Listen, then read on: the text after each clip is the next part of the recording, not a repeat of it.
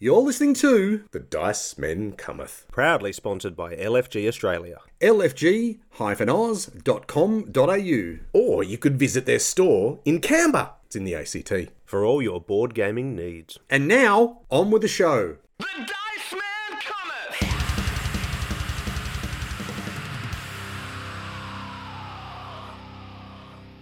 Hello, everybody out there in podcast listening land. This is Leon you're listening to of The Dice Man Cometh, and you've got to be thinking, hey, what's going on? He said he wasn't going to be on like the next couple of months of episodes because he was busy like being a dad and all important and whatnot. Well, the lads have tricked me in here because I said I was definitely going to stick around for the Patreon episodes, and they just said, let's just record the normal episode on the same night. Because it's efficient, I'll give you that. It's also a clever little trick. So I am here with Garth, who's tricked me into his bunker. Absolutely, and if you can be anything, be efficient. Exactly. And Mr. Mark, who has strapped me into the bunker. Absolutely, you won't be going anywhere fast, so we might as well talk for a few hours. Yes, I know. So here we are for episode, the normal everyday 349. Dice Men Cometh here to talk about all the board games, card games, and anything to do with playing of the games. Brought to you by our good friends at LFG Australia and all our affiliates. You know who they are. Give them all the money. They're great. Give us money while you're at it, because why not? Because we're about to record a Patreon episode after this, and all the fun is going to be had by then, because we'll be half drunk by then, which is always good. But until that happens, we're just going to talk about some lovely family happy games that we've been playing of late. Absolutely, and we've got a couple of doozies. Doozies? In this episode, Garth. I think these are woozies and doozies because these games are massive and they are animalian. Let's just say that is a word, but basically they're involving animals. At least two of them anyway. Yeah. So we're going to start with Wingspan Asia. No. Yes. Yes. We're going to do a little bit of a comparison. So while Mark will tell you all about Wingspan Asia, we'll be sort of little bits of drip feeding what it does to the original Wingspan. Your favourite game of all time. Yes. We're not bearing any leads here. No. Then we will do a little review on a game that has just come out on crowdfunding. It is Scrap by an Australian designer, Kenny, and he was kind enough to send us a copy. So we've got a little 10-minute sort of little bit of a preview about what that game is. And if you are interested, jump onto GameFound, give it all your money, except the Patreon money that you're giving us. And then finally, we're going to go woof, woof, woof and visit a dog park. And that's where you will get points from walking dogs. Who doesn't like that? Yeah. Spoiler alert, -5 stars, no cats included. But anyway... Are there such a thing as cat lovers? Let's not get into that debate that I could clearly easily win. Let's just go to a quick little snippet of one of our friends, or a Patreon ad, or something fun, and come back and talk about this hotness of hotness in the Wingspan of Asia. You're with the Dice Men Cometh. The Dice Man Cometh!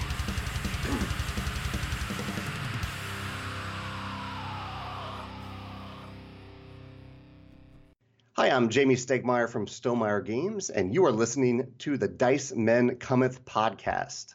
The Dice Man Cometh!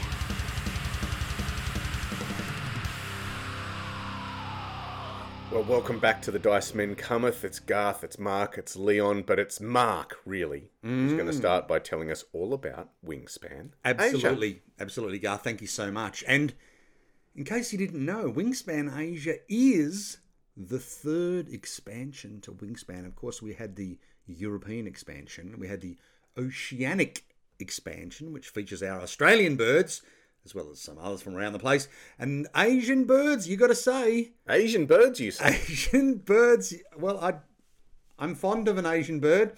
I mean, we all are, let's face it. That's right. No, but they are gorgeous. They are extremely attractive. Their plumage in this version, I have to say, is absolutely stunning. Now, Wingspan Asia, as I said, it's the third expansion, but hold on to your hats, because the good people at Stonemeyer Games, they have done something, I think, quite clever with this expansion. They've made it not just an expansion for the base game of Wingspan, but they've also made it a standalone 2-player version.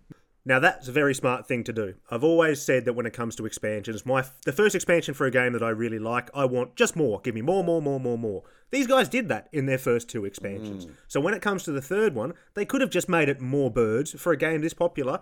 But let's face it, it's going to be diminishing returns, I imagine, for people that love the game, as also probably sales-wise as well, apart from the people that are really, like, you know, in the Asian region that have been hanging out for these Asian birds. So when you get to your second and third expansion, this is when you want to start testing the waters with maybe giving people a bit more. Always give them more for the base game, I think, but then give them something extra, and they've done it, and it's a very smart thing to do. I should also mention, not only is it a standalone two-player game, for all those people with no friends, it's actually a standalone solo game as well. But wait, it also boosts the base game from 5 players to 6 or 7. Is that madness? Yes. I mean, I don't know. Now, Yes. we haven't played that, but cleverly what they've done, there's this little flock turn order dial where effectively, to speed up the game, 2 people are having their turn at the same time. That's fairly novel, but I'm not sure how it works. I mean, we remember back to our first experience of Wingspan quite a few years back at BorderCon, and must admit, Garth, because I don't think Leon played, we weren't a fan at the time. I can say I played this with normal people under a normal circumstance, and I was a big fan of this. I bought this game as soon as we got home and had the expansions not long after it. You two were just wrong and have been for many years, so this should be interesting. Well, I'm going to leave my opinion till the end of this particular segment because no one wants to hear what I have to say. That's anyway. right. No, not Well, Leon, I've come back because I have bought the base game recently after a little game convention you might have heard of, PAX. No, never heard of it. Because my wife is a huge fan of lovely, pretty birds, and I thought it's really like that entry-level game that she's going to be able to cope with, and we played it quite a bit. But let me tell you, in the Wingspan Asia expansion, so of course you get more bird cards, 90 more bird cards, you get more gold cards, but the big difference is red eggs. There's no red eggs in the base game or any of the other expansions, so again, another colour of eggs. I think by now it's up to about 6 or 7 different coloured eggs if you've got all the expansions. Do they still make no difference whatsoever? Correct. Excellent. You've got more food tokens, more cubes. So all the things you need to play the game by itself. But importantly, what you've got is you've got the duet board and duet tokens. What is the duet board, you ask, Garth? Well, let me tell you. Thank you, please. So in the base game... Good question, Garth. Give yourself a bit of the power. Yeah, in the base game, you've got the goal board, where at the end of the 4 rounds, you will have a goal and you will assess how you went, either on the competitive side, where the person who got the most gets some points, the person who got the next amount gets fewer and so on, or the friendly side, where you get points based on how many of the things that are the goal you got. Well, in this version, you have the duet board, and on the duet board there are lots of little circles divided into 3 regions, which match the 3 regions on your habitat board. So you've got your forest, you've got your grasslands, you've got your wetlands. But all these little spots also have another attribute. So they will either have a picture of one of the nest types, they will have a picture of one of the food types, they will have a picture of a bird with his beak facing left or facing right. See that clever 3D audio thing I did there. I think that's about it. And so every time you place a bird on your habitat board, you will remove one of the duet tokens that you carefully placed on all 15 spots at the setup of the game. You will then put your duet token on a spot on the duet board that matches one of the criteria. So it could be the nest type, it could be one of the food types you used to play the bird, it could be which way its beak's pointing. I feel like I'm missing something, Garth. Have I missed one of the attributes? The size. Yes, that's right. So wingspan, bigger than 50 centimetres, less than 50 centimetres. That's right. Very good. Glad someone was paying attention. And then it'll also have to be in the region, so one of the 3 regions. Now, why do you want to place duet tokens, I hear you ask, Leon? Well, another good question. We're full of them. You want to place them because, firstly, at the end of the game, you will get points based on your largest contiguous, as in you can draw a line through them, set of tokens, 1 point for each. So that's like a bonus scoring thing. But at the end of each round, there is a goal similar to the goal board in the base game. There's a goal based on things happening on the duet board. So it could be who's got the most duet tokens around the outside of the board, or who's got the most duet tokens not around the outside, or on nest types, or on food types, or I think there's, I should look on here to tell me how many goals there are. No, it doesn't. Some. There are goals. There are 6, and they're double-sided. So there are 12 different goals you can have, all relating to that duet board, and that's how the end of round goals are set up. Garth. Yeah, the duet board is the big difference between this particular version of Wingspan and all the expansions, and more importantly, the base game leading up to this. So one of the big differences is in the base game, you've got those goals, and they might be, have birds of a particular type, or have nests of a particular type, or have birds with a particular type of nest that have eggs on them, or something. Whereas all of the goals in this one relate to your position on the duet board. So it's still directing the style of play in the cards that you want to try and get out onto your habitat board, but in a slightly different fashion. Because one of the goals, as you said, Mark, is try and have duet tokens on the outside edge of this duet board. And the outside edge of this duet board is covered with food types and nest types and birds facing in a certain direction and being a certain size. So it's sometimes you just got to make really higgledy-piggledy decisions, all to try and get that win for the round goal. Yep, that's right. And it's not necessarily as long-term as the original Wingspan, in that you might look at round 1, 2, 3, and 4 as much, because sometimes birds will tick off a lot of criteria on the goals in the base game, whereas this one, sometimes you're playing the bird just because it's going to fit that one slot on the duet board that you need it to make sure that you've got one more token in that thing than the opponent to get me those maximum points. Let's come back to that in a minute, Garth, because I've got something to say about that. But before we go on, for those who haven't heard of Wingspan, where have you been, firstly? But secondly, welcome. Wingspan welcomes everyone, because it's very simple in terms of, much like that classic that everyone except Garth has heard of, Ticket to Ride, where you've got 3 simple actions. In Wingspan, you've basically got 4. You can play a bird to the board. You can use the top row to get food. You can use the middle row to get eggs. You can use the third row to get cards. That is it. And I think that is why this game, the base game Wingspan, has been one of the reasons, certainly. One of the reasons it's been so successful is it's quite an easy teach. Now, in all the new editions, Stonemaier games have the Swift Start setup, where each person has sort of a big player card and a hand of cards predetermined, and it basically talks you through, I think, about the first 4 turns of the game, which is great because we know there are lots of great how to play videos out there, and that's our preferred method, and a lot of people's preferred method now for learning. But we know that one of the hugest barriers to entry for new players into this hobby is learning new games. This game is so gorgeous and so attractive, it attracts people. But to have something like that, again, I think kudos to Stonemaier Games. I was just about to say, Stonemaier do this for the vast majority of their games.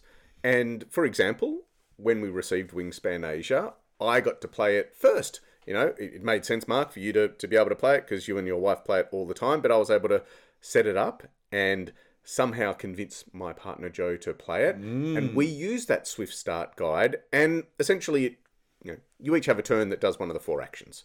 And that was a really good way for her to understand it, because she's never been much of a gamer. Yeah. And this would be topping out her level of complexity in terms of the games that she's played previously. So it certainly made it a very, very simple teach, which was wonderful.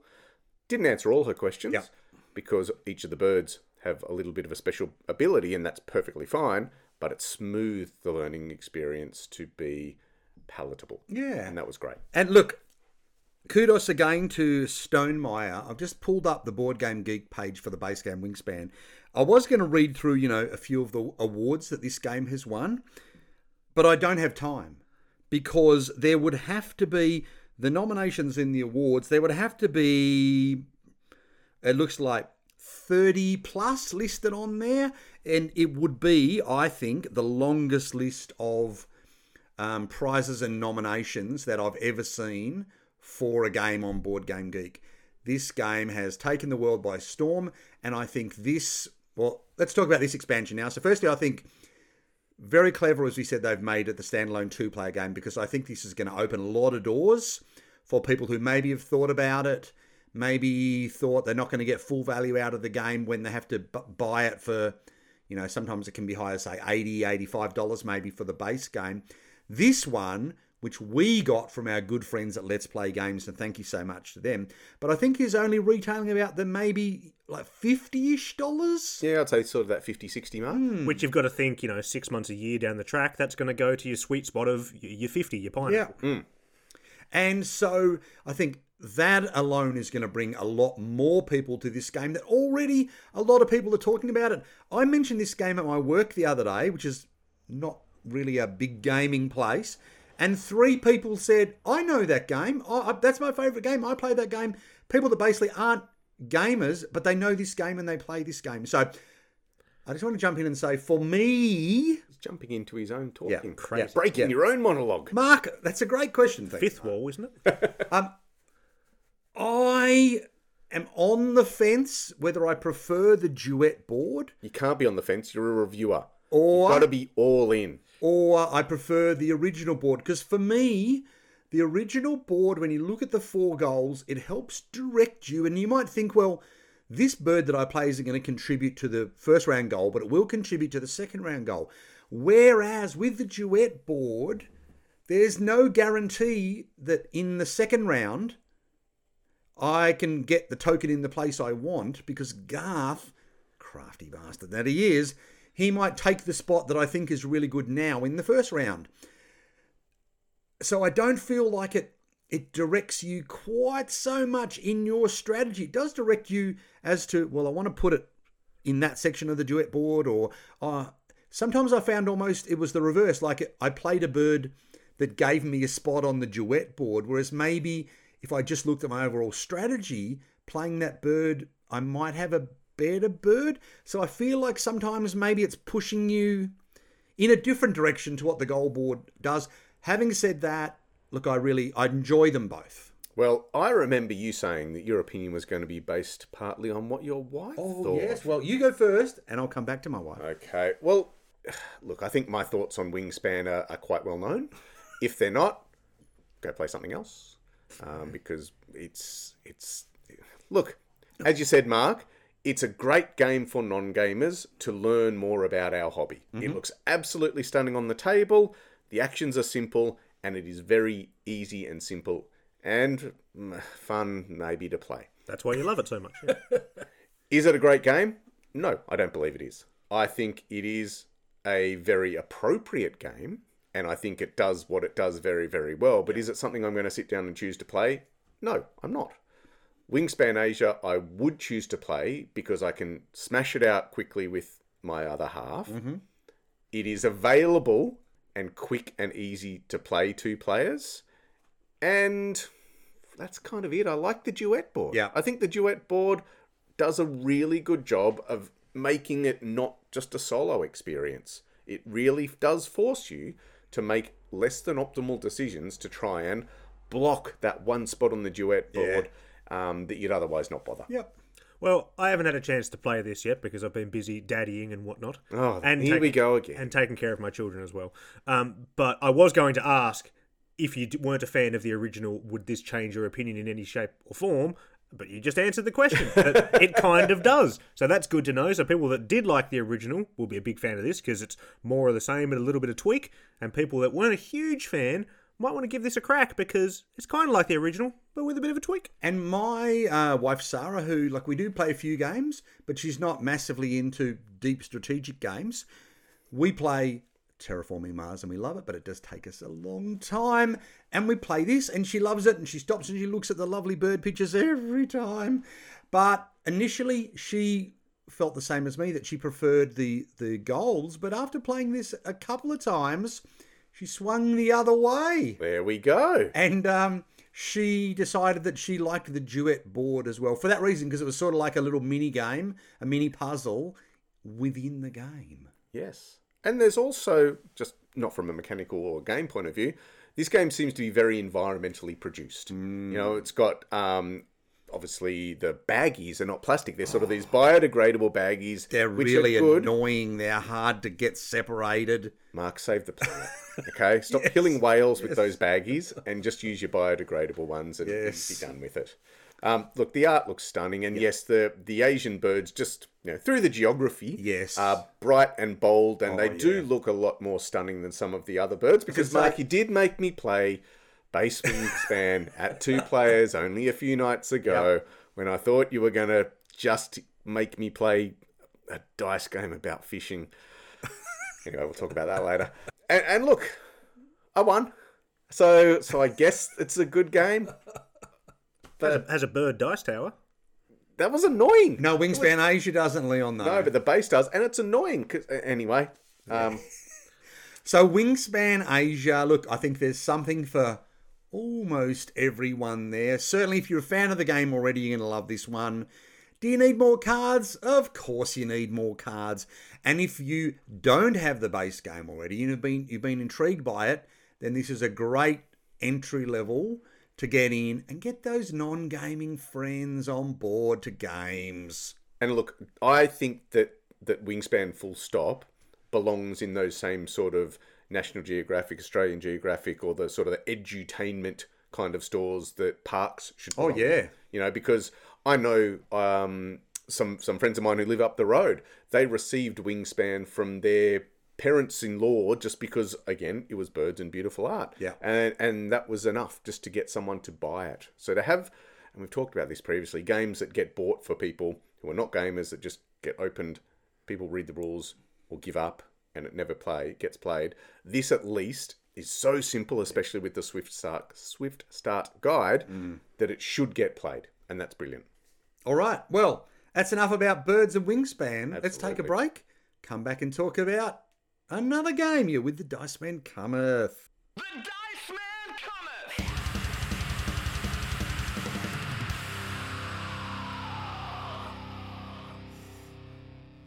Hey, I'm Keith D. Franks III, and you're listening to my favorite show, The Dice Man Cometh. The Dice Man cometh!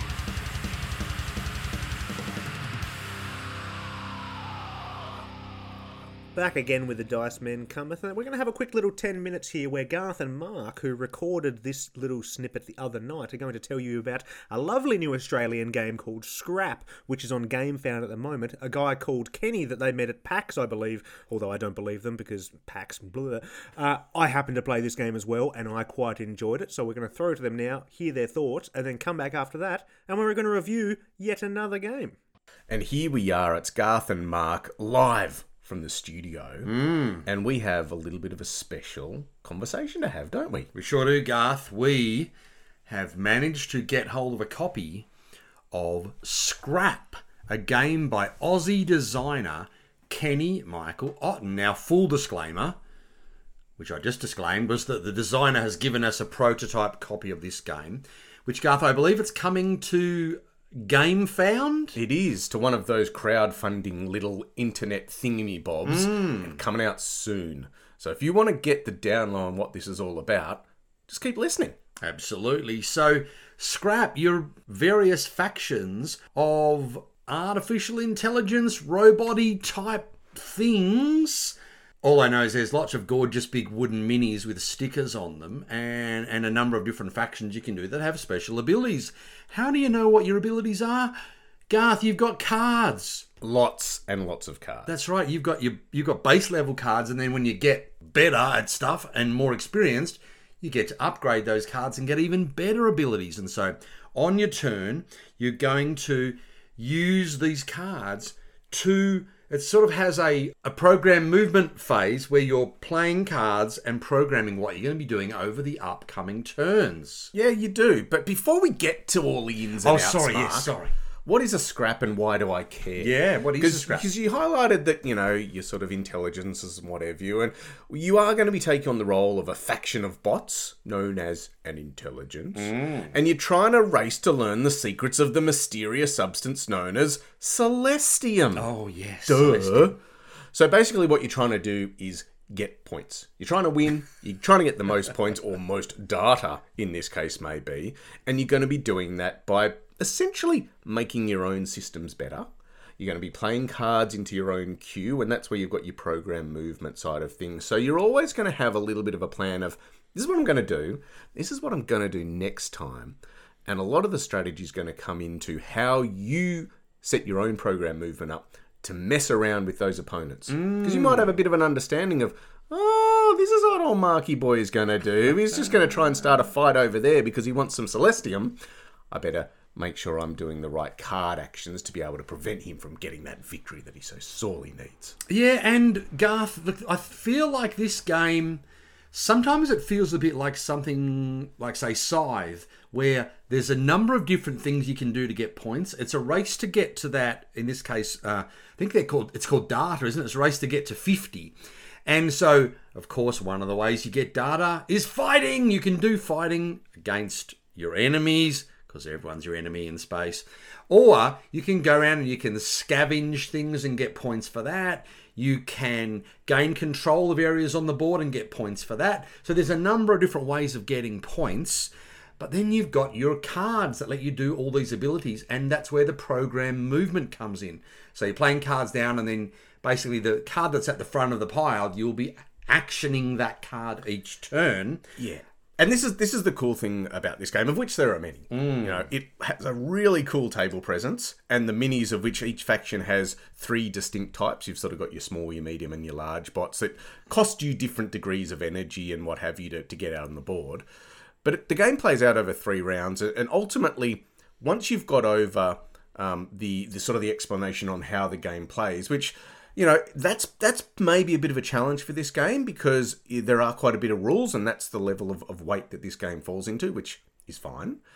But the actions themselves are pretty straightforward. You're going to be typically playing the most recent card on your queue. You're going to be revealing it, you're going to be doing the actions on it, and you have the opportunity to boost the actions by discarding some of the cards from your hand, or whatever you need to be. Using your Magic Celestia. That's right. You'll then use it, you'll do the thing, and the thing might be getting more energy, or moving your bots around the board, or some of the other aspects you can do, like flying around your ship to the other parts of the board, or initiating battles, and all of these things which are really thematic and cool. You'll do it, and then you'll move on to your call phase, which is where you're going to actually go up this domain track, of which there are different things that you can essentially get better and better and better at. And you'll choose one of the 4 potential domain tracks.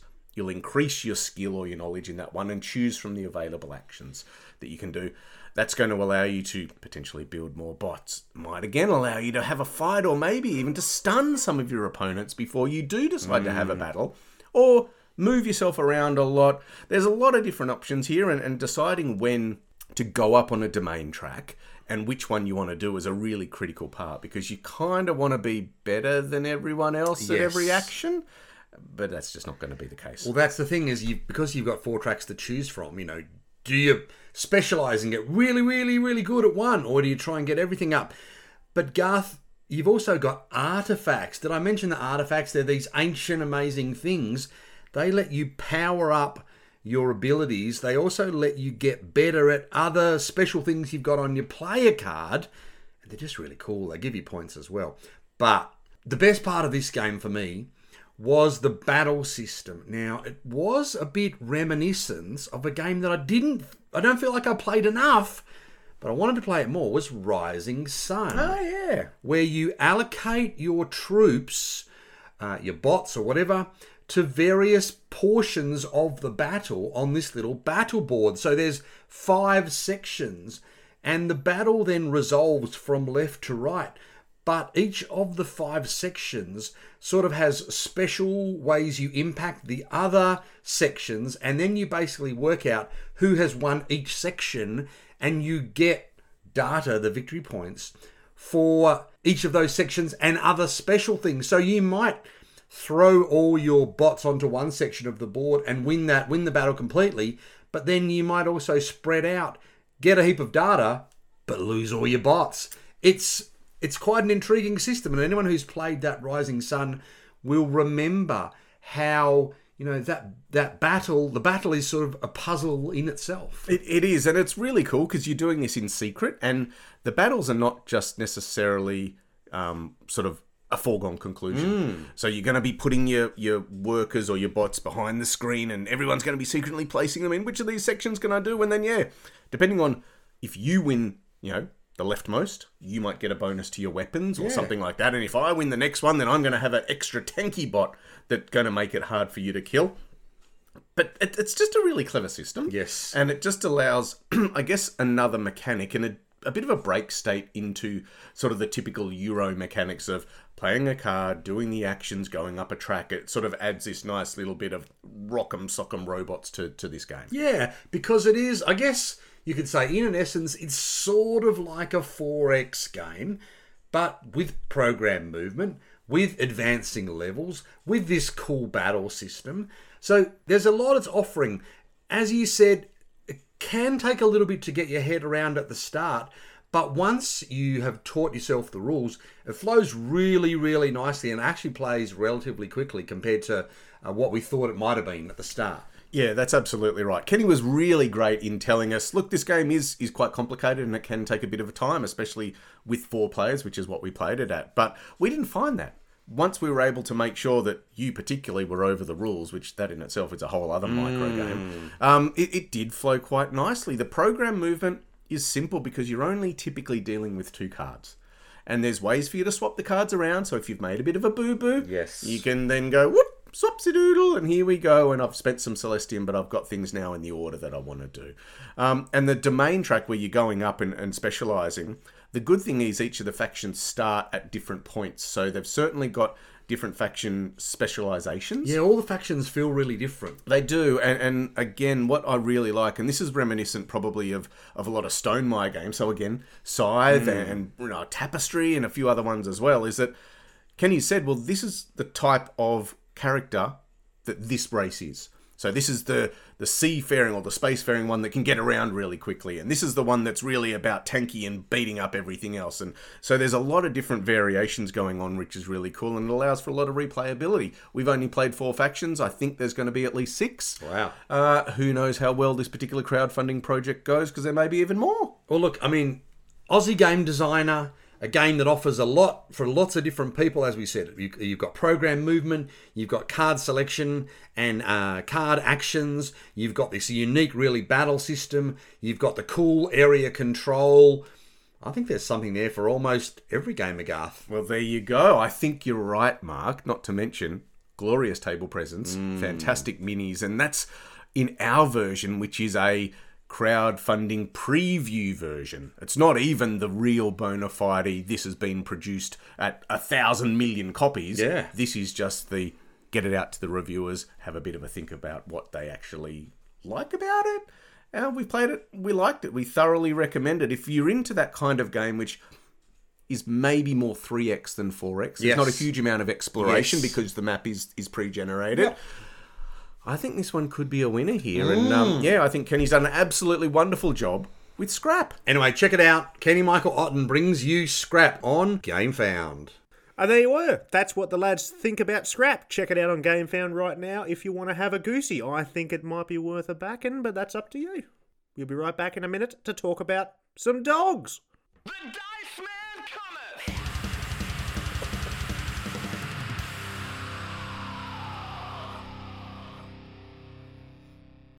Hey, this is Brenna from Quillsilver Studio. You're listening to the Dice Men Cometh, a podcast that I absolutely adore.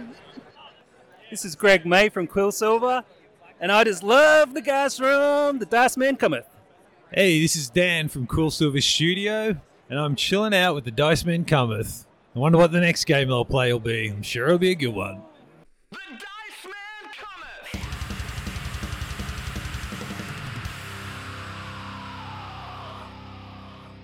Oh, what a lovely thing to say. And you know what else is a lovely thing to do?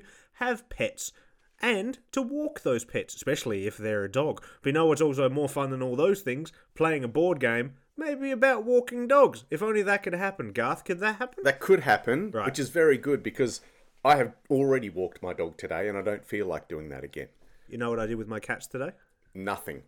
Probably cleaned up their poo and their wee because they poo and they wee in a box inside your house, Yes, I did. which my dog doesn't. Well, my cats could as well if they were outside cats, but they... But then they'd be killing native wildlife, and there would be no Wingspan Oceania because now, I keep them dead. inside because I care for them. Stop! What? No more cat and dog wars. We're going to be friendly here. Okay. Okay, let's just talk about a game. Okie doke, we'll talk about a game. Garth? Cats are better. Guff? Well, it's a beautiful day, Leon, because as a dog walker, you know there will be plenty of pups eager to stretch their legs. You better pull on your walking shoes and pack up your treats. Yes, you better. It's going to be a busy day. So you've decided that you're going to try to set tails wagging by taking your favourite pups on a trip to the dog park. To earn the reputation of the best dog walker around, you're going to need treats, toys and lots of them. You'll also want to keep an eye on the forecast and your fellow walkers. Because you have a reactive dog, as I do, and keeping people away from them is quite good. Why would you need to do that with dogs? Are they like vicious animals that hurt people or something? No, Now that's cats scratching things. Yeah, sure. you're not the only one That's why they trying. went up in a current affair, don't they? Cats on a current affair. Let's just put an edit line in there. You're not the only one trying to attract the most desirable dogs to your kennel and become known as everyone's favourite dog walker. Blah, blah, blah, blah, blah, blah, blah, blah, blah, blah. Have the most victory points by walking dogs. And that is the theme of Dog Park, a game about walking dogs, which is what dogs is to dogs, Wingspan is to birds. It's a board game that looks really nice, has lots of beautiful dog art by dog lover, presumably Dan May. It's Dogspan. It is Dogspan. It is absolutely Dogspan. However, it is probably even simpler than Wingspan. Yeah. Now, that is great because, again, this game fits into the family-friendly, looks really beautiful, has good table presence, but kind of like Takedo even, I don't care about winning. I just care about having a nice, genteel, leisurely walking experience and get the best dogs. What am I going to do in this game? It's made up of 4 rounds, and that's really, really compact and nice and easy. And each of those rounds is going to be made up of 4 different sections or phases. The first one's going to be your recruitment, and this is where you're going to be recruiting dogs, presumably from a pound or a kennel or from a dog shop. I don't know. No, Garth, you're a dog walker. Yeah. And so you're tempting the dogs and their owners out there to let you be their walker, and hopefully they're going to pay you. Well, hopefully, but they seem to pay in treats. Yes. So anyway, there's going to be 2 rounds of bidding. And one of the things about this is you're going to have the 4 dogs face up. Everyone is going to end up with 2 dogs because the maximum of 4 players. The first round of bidding, there'll be 4 dogs up. Everyone will get one of those. You'll refresh them. There'll be another 4 dogs. So at the end of the game, you will have a total of 8 dogs. What you're going to be bidding is your, let's just call them victory points. They're called reputation points, but they're victory points. You're going to have a secret little dial that's numbered 1 through to 5, and you get to bid in secret for the dog that you want up to 5 of your victory points. Now, it's going to be going around in player order, starting with the first player. They will place their walker marker on one of the dogs so that everyone knows what dog they've bid on, but not how much they've bid. That'll go around the table once. You'll all reveal your bids. Whoever's bid the most for each of the dogs gets it. In the event of a tie, whoever bid first on that particular dog gets it. You'll then lose points on the victory point track. You'll refresh the dogs. You'll do that again, and that's your recruitment phase. You'll bring them back onto your board. Your board is split up into 2 sections. You've got your kennel, which is where you're going to be housing your dogs, and then you've got your lead area, which is where you're actually going to move dogs up when they are the ones that get to go for a walk, which happens in the next phase, which is thematically called the selection phase. And this is where you will select your dogs to go for a walk. It's not called the walkies phase. No. Because you're just selecting the dogs. It's exciting, this phase, where you grab 2 cards, push them up slightly on your player board, and put 2 little tokens Or on if them. you're really lucky, Leon, Yeah. you've got enough treats and balls and squishies to walk 3 dogs, That is true. You it can. could happen. You can walk 3 dogs. You can. So typically you can walk between 1 and 3 dogs, and this is where you'll be paying for them. Now each player is going to start with some starting resources, of which there are 4 types. There are sticks, there are balls, there are squishies, which are little sort of purple squid-looking things, and then there's bones. So each of the dogs, of which there are masses and masses and masses, there must be hundreds of dog cards. All of them are unique, all of them are different breeds and have different criteria, but they all tell you what the cost of this dog is to walk. So you're going to pay your balls or your sticks or your combination of those things, and you'll choose the dogs that you're going to walk. As soon as you've selected them, you then put a collar on each of them, which is a round chit that has a picture of a collar on it. That is really the extent of the selection phase. Then you're going to do the walking phase, and this is where the game really becomes like Parks or Tokaido, because you're all going to start on one end of the board. You can walk between 1 and 4 spaces. It's also where you're going to get your resources along the way. So if you land on a spot, you can get a ball, a stick, a something. You've got a couple of other actions available to you on this particular part of the game, which is where you can scout, which allows you to have a look at a couple of dogs from the top of the dog deck, potentially do a bit of swapping action. And then you've also got the option to actually just swap a dog from one that is in your kennel, so not a dog that you're walking, with one of the dogs that's available face up in the market. But you'll do that going from left to right. There's a little bit of a sort of whoever gets first gets to have the first dibs at which spot they end on, whether they want to get 3 victory points, 2 victory points, 1 victory point, or a swap and a scout action, or the loser spot, which is a loss of a victory point for walking last. I got that like 3 times. You did. And I come last. You did. Yep. But that says more about you as a cat person than anything else. Yes. There is, again, similar to Parks, a little rule where if you are the only walker left who hasn't completed, you have to just immediately go to the end of the path. So you can't just keep going one step and getting massive amounts of resources. Then you're going to have the last phase. I guess at the end of the walking is where you're going to score your points. You get a couple of points for each dog that you've walked. You'll lose points if your dogs haven't been walked and they don't have a collar on them, because all the dogs like walkies. You want to go for walkies? You want to go for walkies? Of course they want to go for walkies. And they get really sad if they haven't gone for walkies. And sad means less loss of victory points. You'll then reset your board. You'll then come home. And coming home is basically moving yourself to the next round. Yep. You're going to do that 4 times. Whoever has the most points wins. However, every single dog card has a special ability that relates to one of the phases of the game. There might be ones that are available in the selection phase where you go, every time you put a collar on this dog, it's been selected to walk, you get a thing. It might be a victory point. It might be a resource. It might be something else. Or when they're on the walk itself, they might, whenever you get a ball, you get a stick as well. Or one of the biggest bonuses you could potentially get is a social dog. And what that means is that whenever you land on a space that is already occupied, usually it's going to cost you a resource to get the benefit of that spot. But with a social dog, you don't have to spend your resource, so you can get balls and sticks and squishies all the live long day without having to pay those victory points. It's good. It is a massive bonus. You've then also got forecasts, which is just basically a little modifier for each of the rounds available, and they might be that every dog costs 1 less resource when you walk them. Or you can walk 4 dogs if you can afford them, this particular one. Or it might be that every dog is a social dog and away you go. So they just offer a little bit of a tweak there.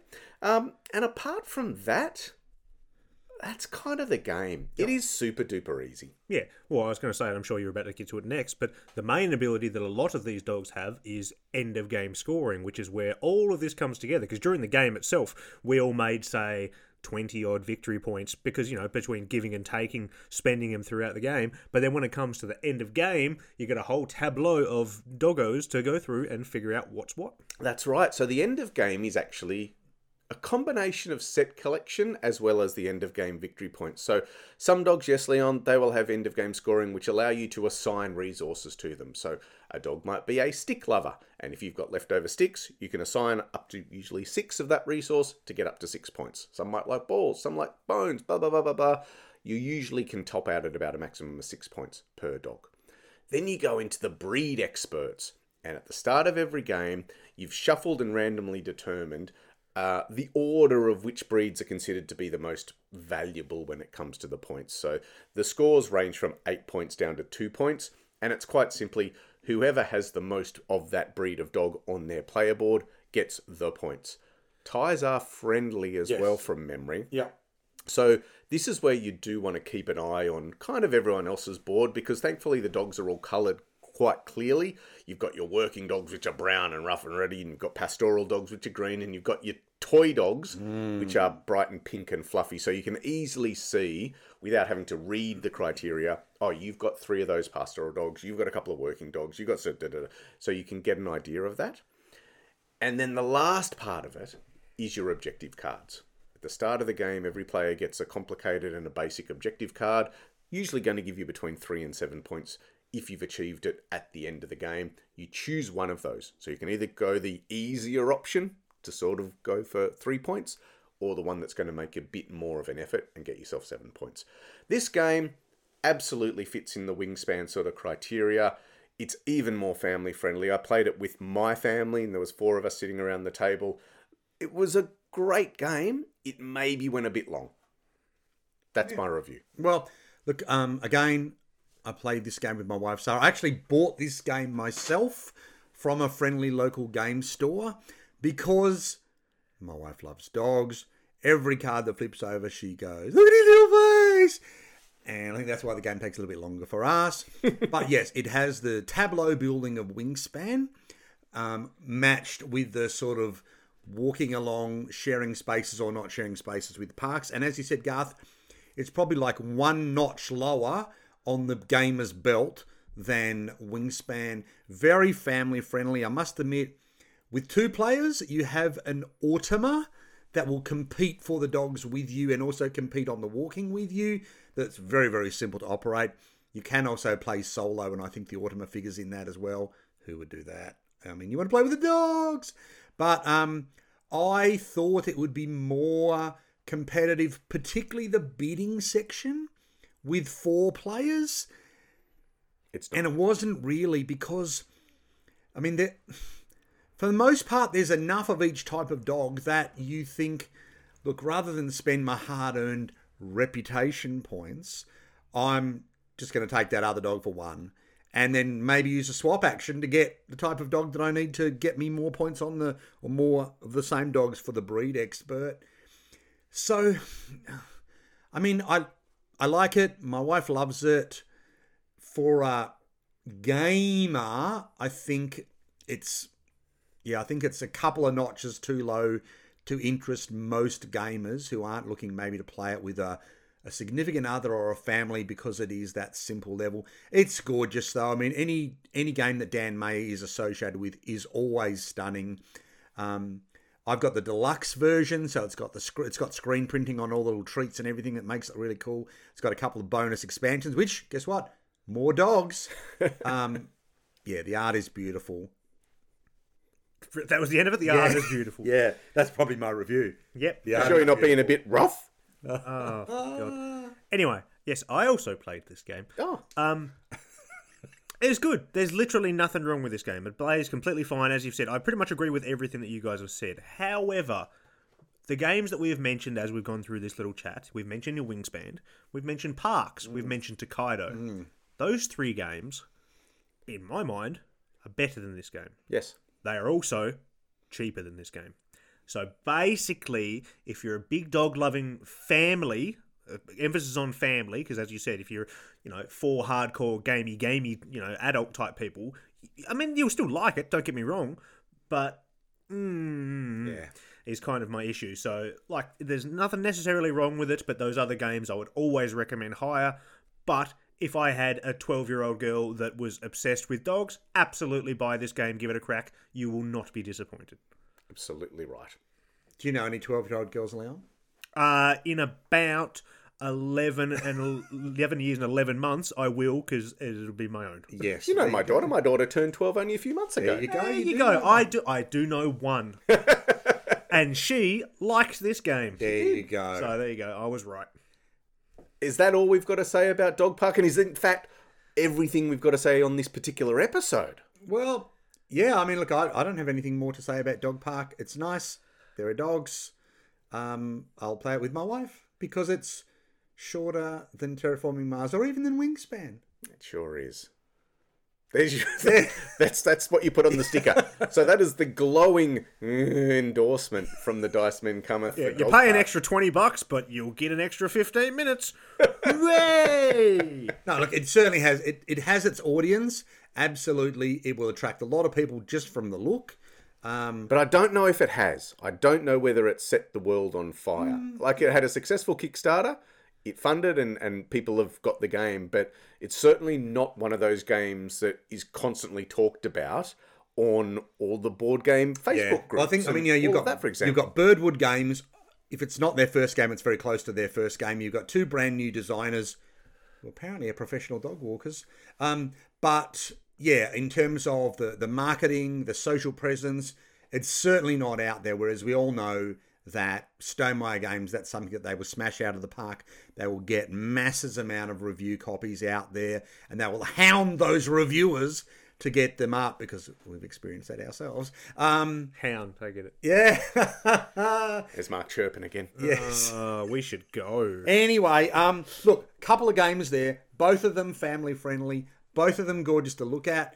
Both of them quite fine games. And the other one's about killer robots. That's right. Yes, that's right. But really, that's episode 349. Before we go, as we said, after this we're going to go and record probably 2 hours of rambling nonsense where we have a few drinks. Maybe we talk a bit more effusively about things. And if you're interested in hearing those, firstly, we put up one of those episodes as a Christmas present before Christmas, so it's there for you to hear what it's like. But also, if you want to hear all of them... And if you want to be in the prize draw, most importantly. We're giving away another game this time, getting custom dice, getting a chance to interact with us and ask us questions, because we've got a buttload of questions to ask.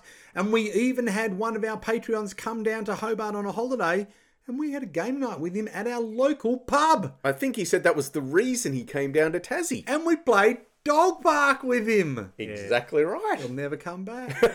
No. He had a lovely time.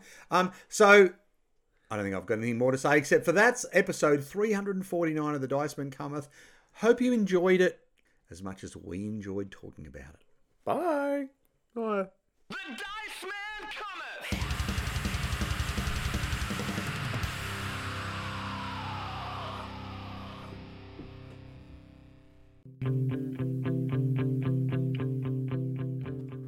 You've been listening to another episode of The Dice Men Cometh, proudly brought to you by LFG Australia. Be sure to check out lfg-oz.com.au for all the details of their online and physical retail store. You can find us at dicemencometh.com or on Instagram, Facebook or Twitter.